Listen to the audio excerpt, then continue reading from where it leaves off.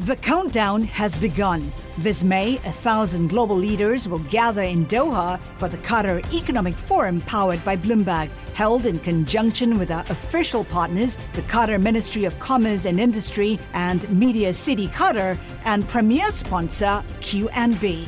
Join heads of state, influential ministers, and leading CEOs to make new connections and gain unique insights. Learn more at QatarEconomicForum.com.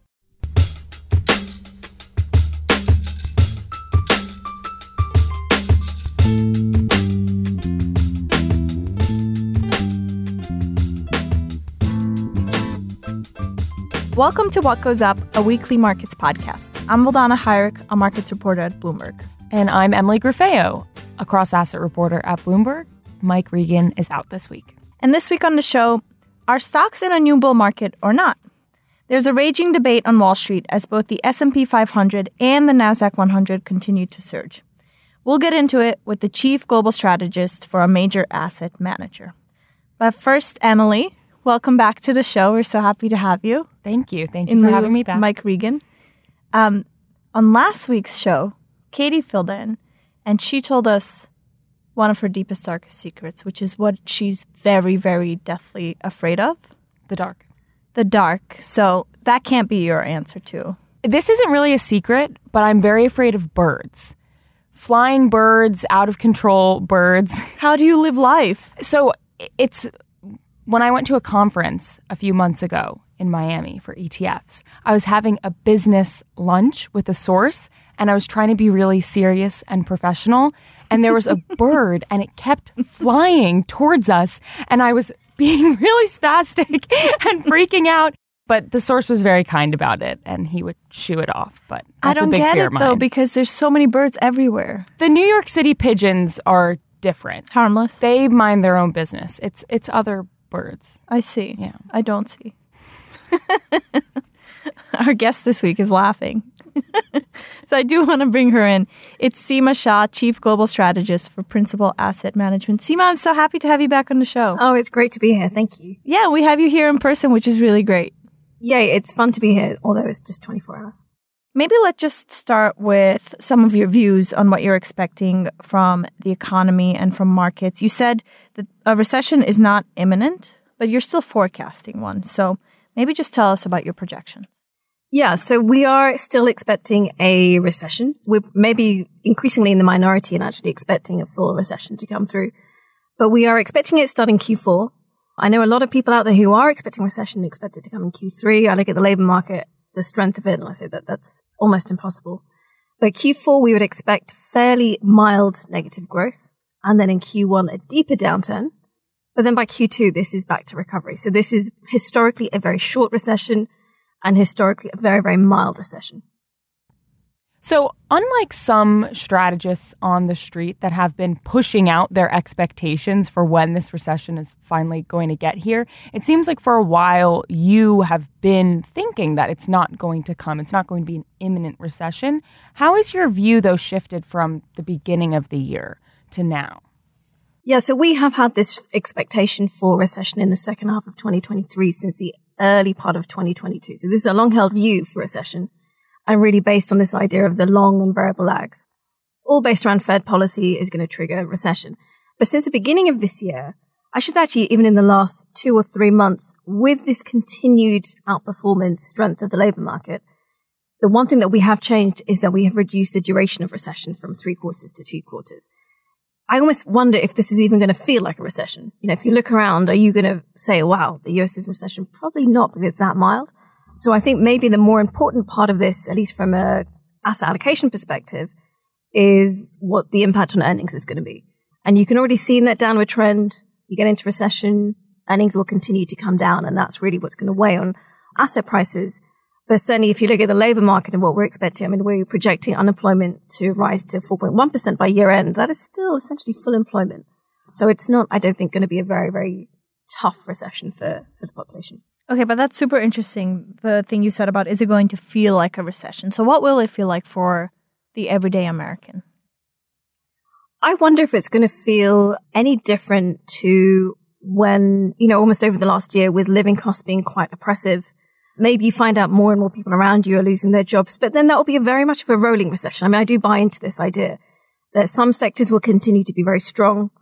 Other sectors will be really feeling the pain, and almost a continuation of what you've seen since last year, when housing was struggling.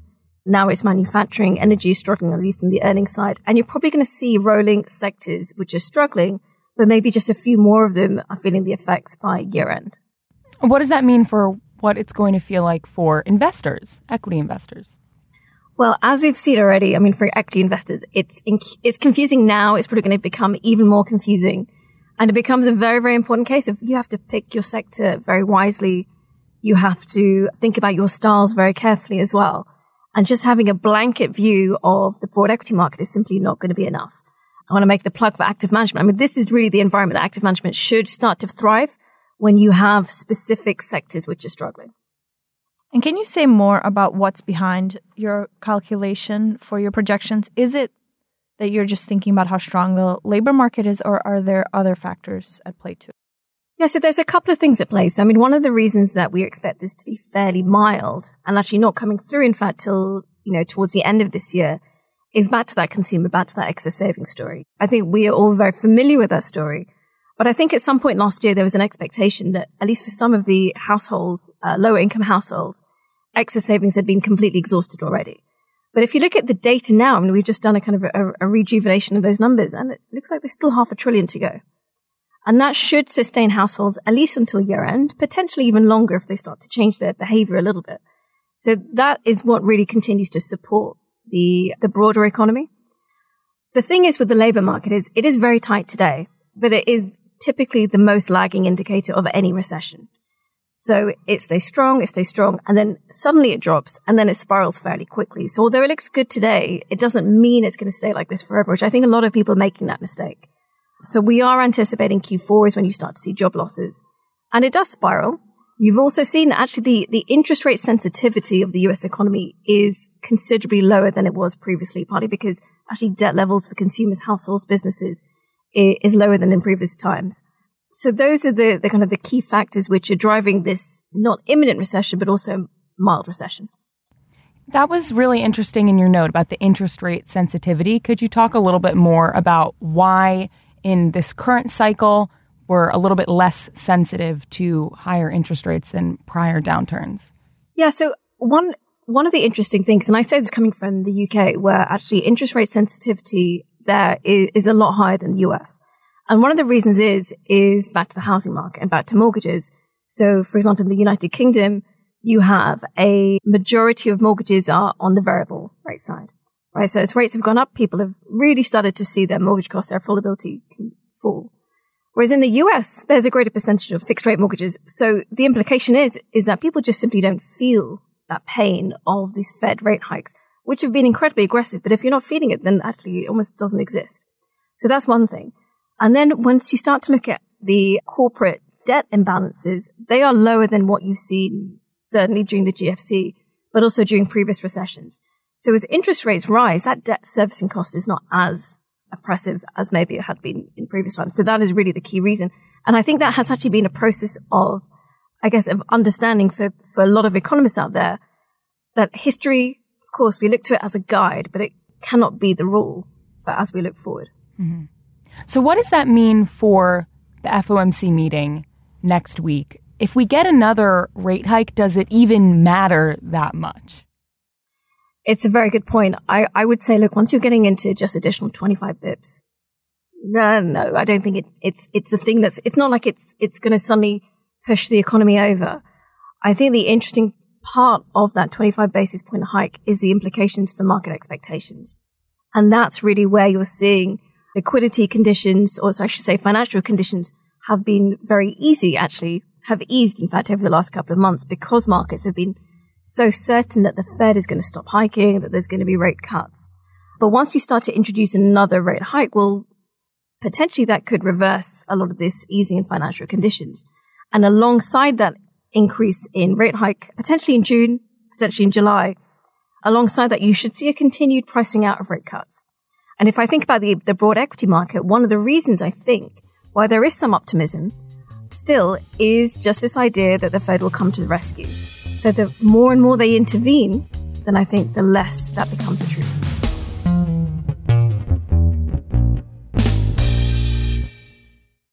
Take your business further with the smart and flexible American Express Business Gold Card. It's packed with benefits to help unlock more value from your business purchases. That's the powerful backing of American Express. Learn more at americanexpress.com/businessgoldcard. You know success when you see it. Or you think you do. The people in the spotlight, athletes, actors, artists. But what about the people behind the scenes? You know, the ones who make it all happen. The lighting engineers, the sideline photographers, the caterers. They're small business masterminds. And if there's one thing they have in common, it's making their money work harder. That's why they have a business bank account with QuickBooks Money, where they are now earning a generous 5% annual percentage yield. Yes, 5% APY. Making your money work as hard as you do? That's how you business differently. Learn more about QuickBooks Money at quickbooks.com/5APY. Banking services provided by Green Dot Bank, member FDIC. Only funds and envelopes earn APY. APY can change at any time.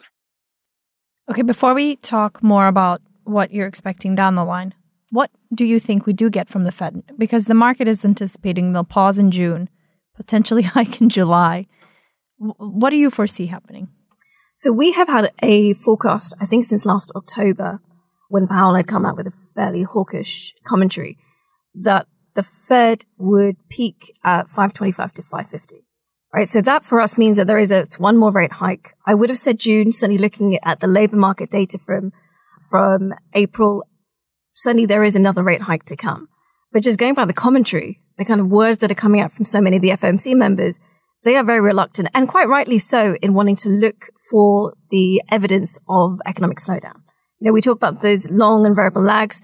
Well, that means that they need to take the time to see how the economy is responding to the hike so far. So I think from that perspective, it's more likely that they stop in June and then they start again in July. The one thing that concerns me, though, to be honest, is this is now becoming another consensus forecast for one more rate hike. When there's a consensus, there's always a little bit of a concern around it, because if you do get a continuation of hikes, maybe another one in September, that is where you start to see some negative surprises. And when you've got a market which is doing so well, that is where the risks really come from. What is behind the June pause? Is it also some of the banking sector turmoil that we've seen that they are really needing to still figure out and think about? Yeah, absolutely. So as well as you said, as well as just looking at the broader economy, how is the unemployment rate, and how is inflation behaving? One of the key things that we've heard the FOMC talk about repeatedly over the last couple of months is what the impact of the banking crisis is going to be. And the difficulty with the banking crisis is it's actually, a lot of it is down to behavioral economics, almost. How do people respond? How do businesses respond? And how do banks respond? It's one of those things that's very, very difficult to model for us, but also for the Fed too. So they are having to track the data and see how lending behavior is continuing. Up till this point, actually, it's been fairly healthy. So that shouldn't really stand in their way, but I think they are looking for as much evidence as they can gather before they do a hike, which, could really unsettle financial markets. What about inflation? There's a lot of people that doubt we can get to the 2% target for quite some time. Do you think the Fed would ever redefine the 2% target? Well, first thing is they cannot redefine a 2% target until they've hit 2%, because otherwise they lose complete credibility. So would they do it this year? Absolutely not, because I am certainly in the camp that they cannot hit 2% in 2023. If you get a recession, well, that's probably going to be your process, which brings it down to 2%. And then maybe at that point they can say, right, looking at the broader set of features, looking at the next 10 years, or the various structural secular inflationary forces, maybe we want to shift it maybe a little bit more flexible, 2.5% to 3%.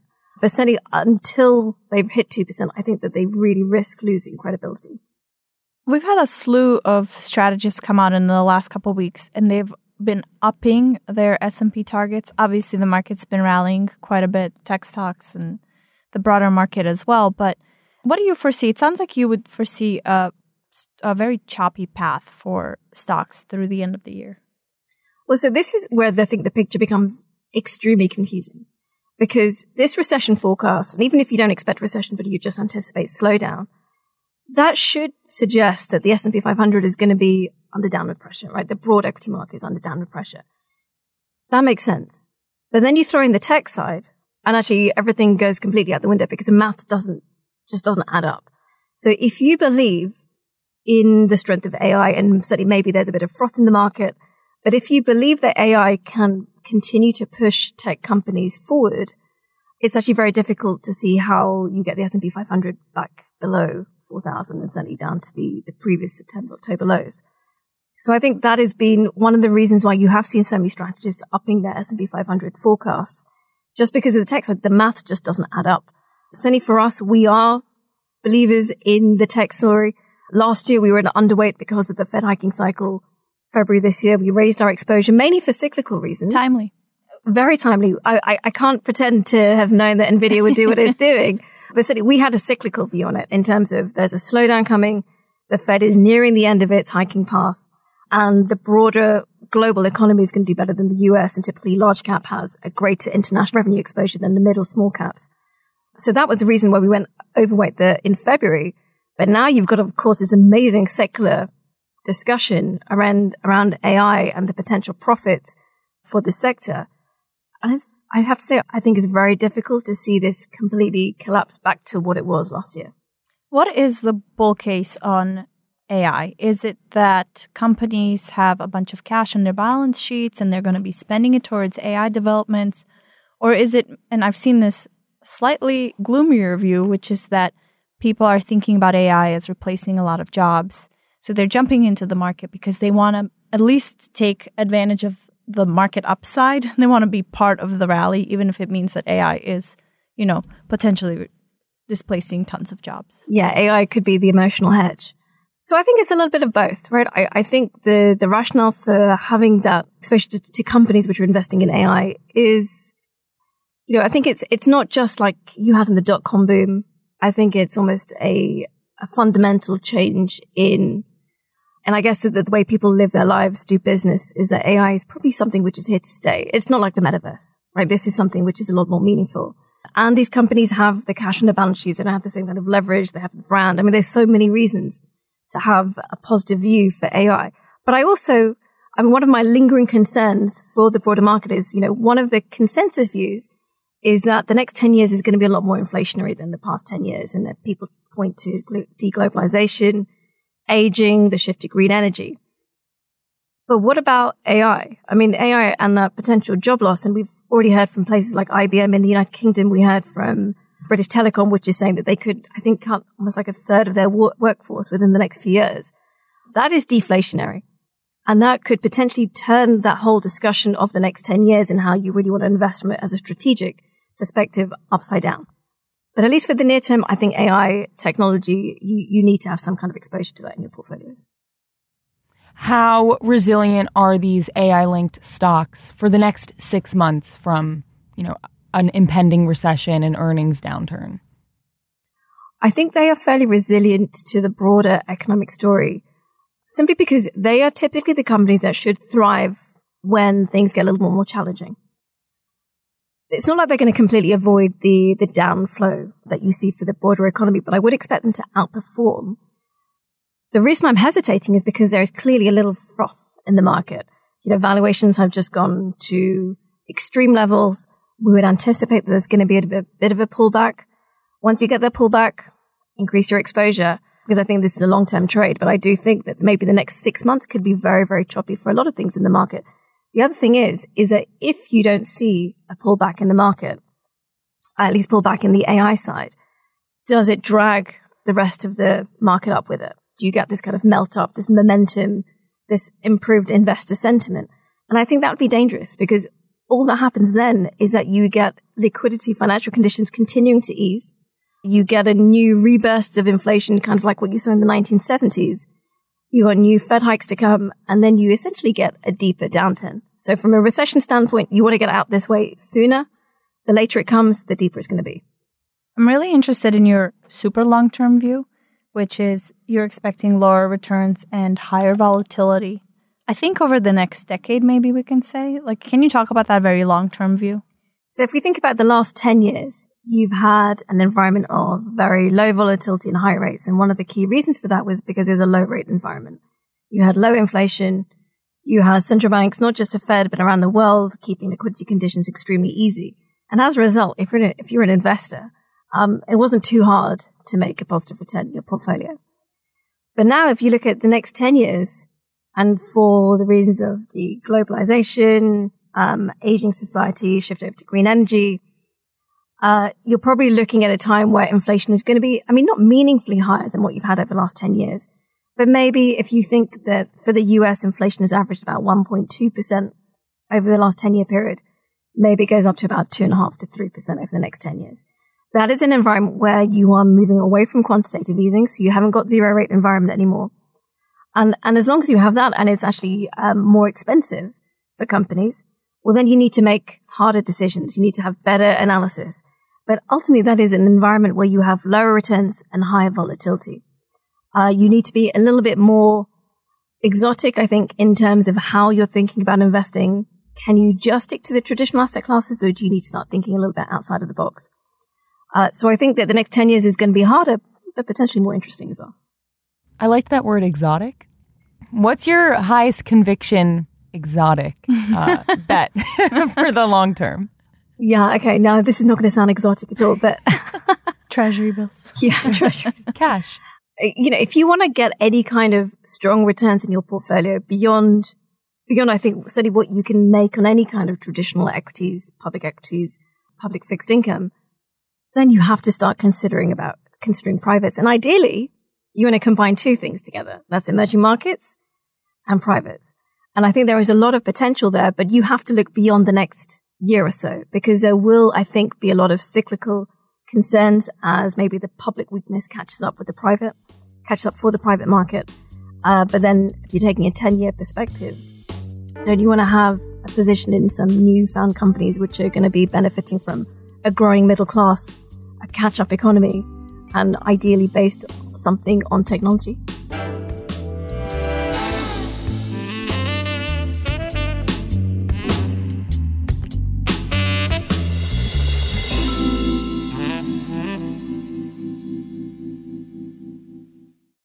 Take your business further with the smart and flexible American Express Business Gold Card. It's packed with benefits to help unlock more value from your business purchases. That's the powerful backing of American Express. Learn more at americanexpress.com/businessgoldcard.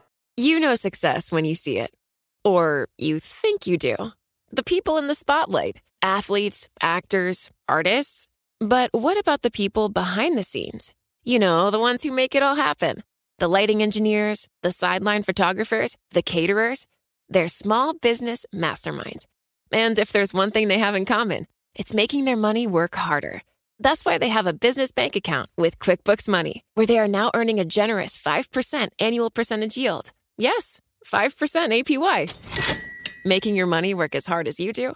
That's how you business differently. Learn more about QuickBooks Money at quickbooks.com/5APY. Banking services provided by Green Dot Bank, member FDIC. Only funds and envelopes earn APY. APY can change at any time. Well, I was going to ask you to give us your overview of what you are seeing internationally as well, and maybe what areas you're concerned about or what you are currently liking. So at the moment, we have had, I think, a generally constructive view on China. We are disappointed, of course, by the economic story in the last couple of months. It really has been quite disappointing. And yet, if you look out over a longer term perspective, again, maybe the next 6 months are tough, but if you're looking out maybe over 2, 3, and obviously a longer term horizon, I actually think the China story is quite a constructive one again. And the reason is that what we've learned from the Chinese government over, I think, the last 5 years, but it's kind of gone a little bit behind the scenes because of COVID and the various lockdowns, is that they are aiming for a more stable economy. They don't want to have the boom bust cycle. They don't want to have an economy which is addicted to leverage. And as a result, their stimulus policies are not going to be driving incredible growth rates and then sharp drops. So we are not anticipating very significant stimulus in the second half of this year. This is a government which is aiming for fairly stable and I guess a little bit boring growth. But the benefit for an investor over a year, longer term horizon is that this is a more stable economy, which avoids a lot of the pitfalls that I think investors have fallen into previous years. So we do like China, I guess, from a longer term perspective. Well, Seema Shah, Chief Global Strategist for Principal Asset Management, we want to thank you for coming in, but you're not free to go yet. I call this the taking our guests for hostage part of the show because we're going to be playing some games, I think. Games? Yeah. I have a game for us. Tic-tac-toe. Yes. But first, I think both of you have come very well prepared for craziest things we saw in markets. So, Emily, I'll have you go first. Okay. So the relatively new Amazon CEO, Andy Jassy, is cutting a number of projects, side projects that Amazon during the Jeff Bezos era came up with. Bloomberg had an article last week about 37 of the projects that they have cut over the last few years. The craziest one I saw was Amazon Books. It was a physical bookstore by Amazon. Oh, I think I remember this. So they closed this last year, so I'm a little late to it, but I didn't see it until the article last week. But how ironic is that? That so Amazon... Were there any actual physical bookstores? Or they were just planning? They had 24 physical bookstores and then closed them down. Were any of them in New York?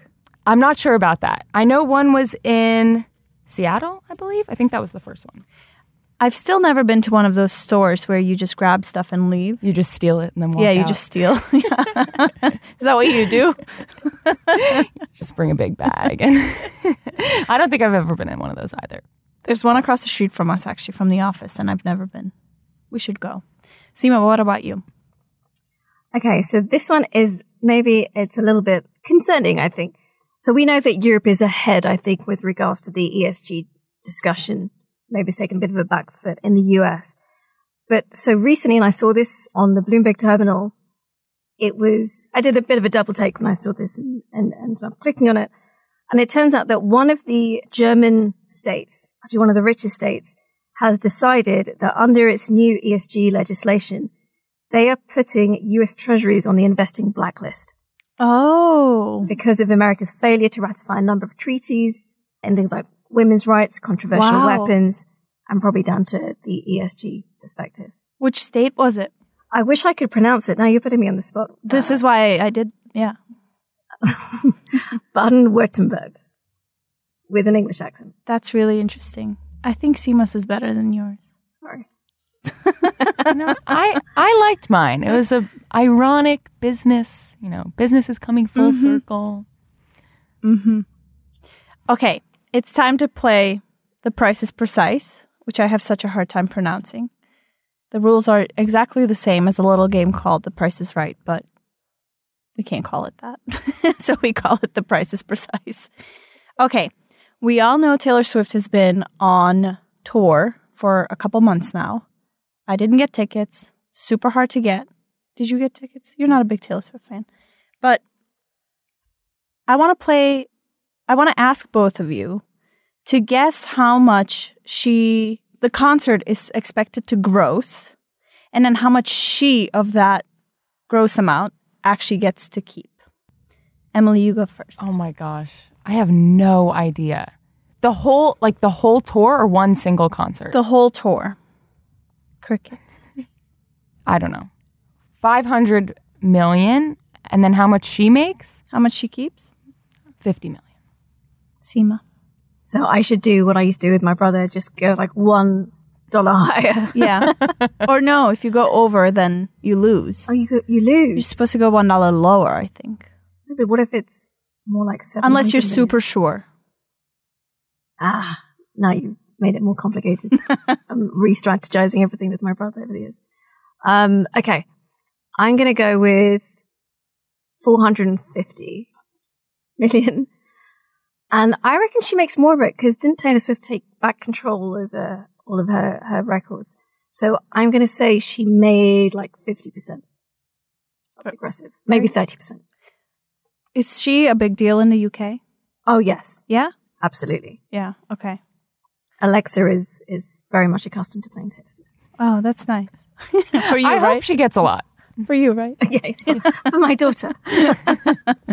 Okay, you were both actually very close. It's expected to gross $620 million. I tricked you a little. You did. Sorry. I could have won. I had to spice it up a little. You helped me a lot.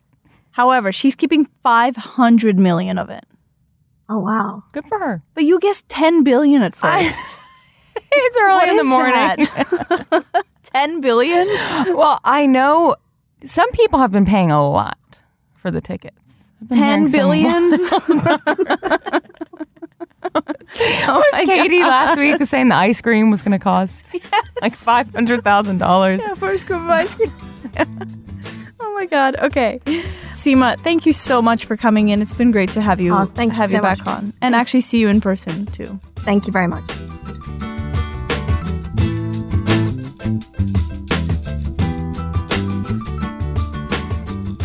What Goes Up will be back next week.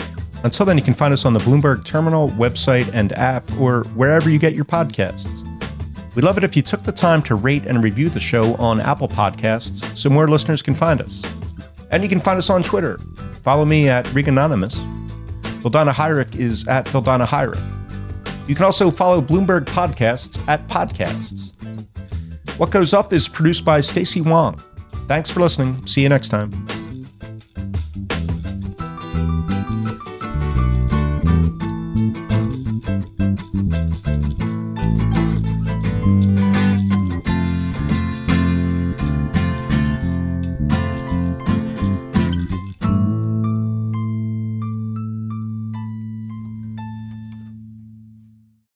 Collaborate for a greener future at the Bloomberg Green Festival, a groundbreaking celebration of the thinkers, doers, and innovators leading the way. From design and culture to technology, science, and entertainment. Hear from inspirational speakers and immerse yourself in climate solutions. July 10th through 13th in Seattle. Title sponsor, Amazon. Official airline, Alaska Airlines. Get 20% off using promo code radio20 at BloombergLive.com/Green Festival.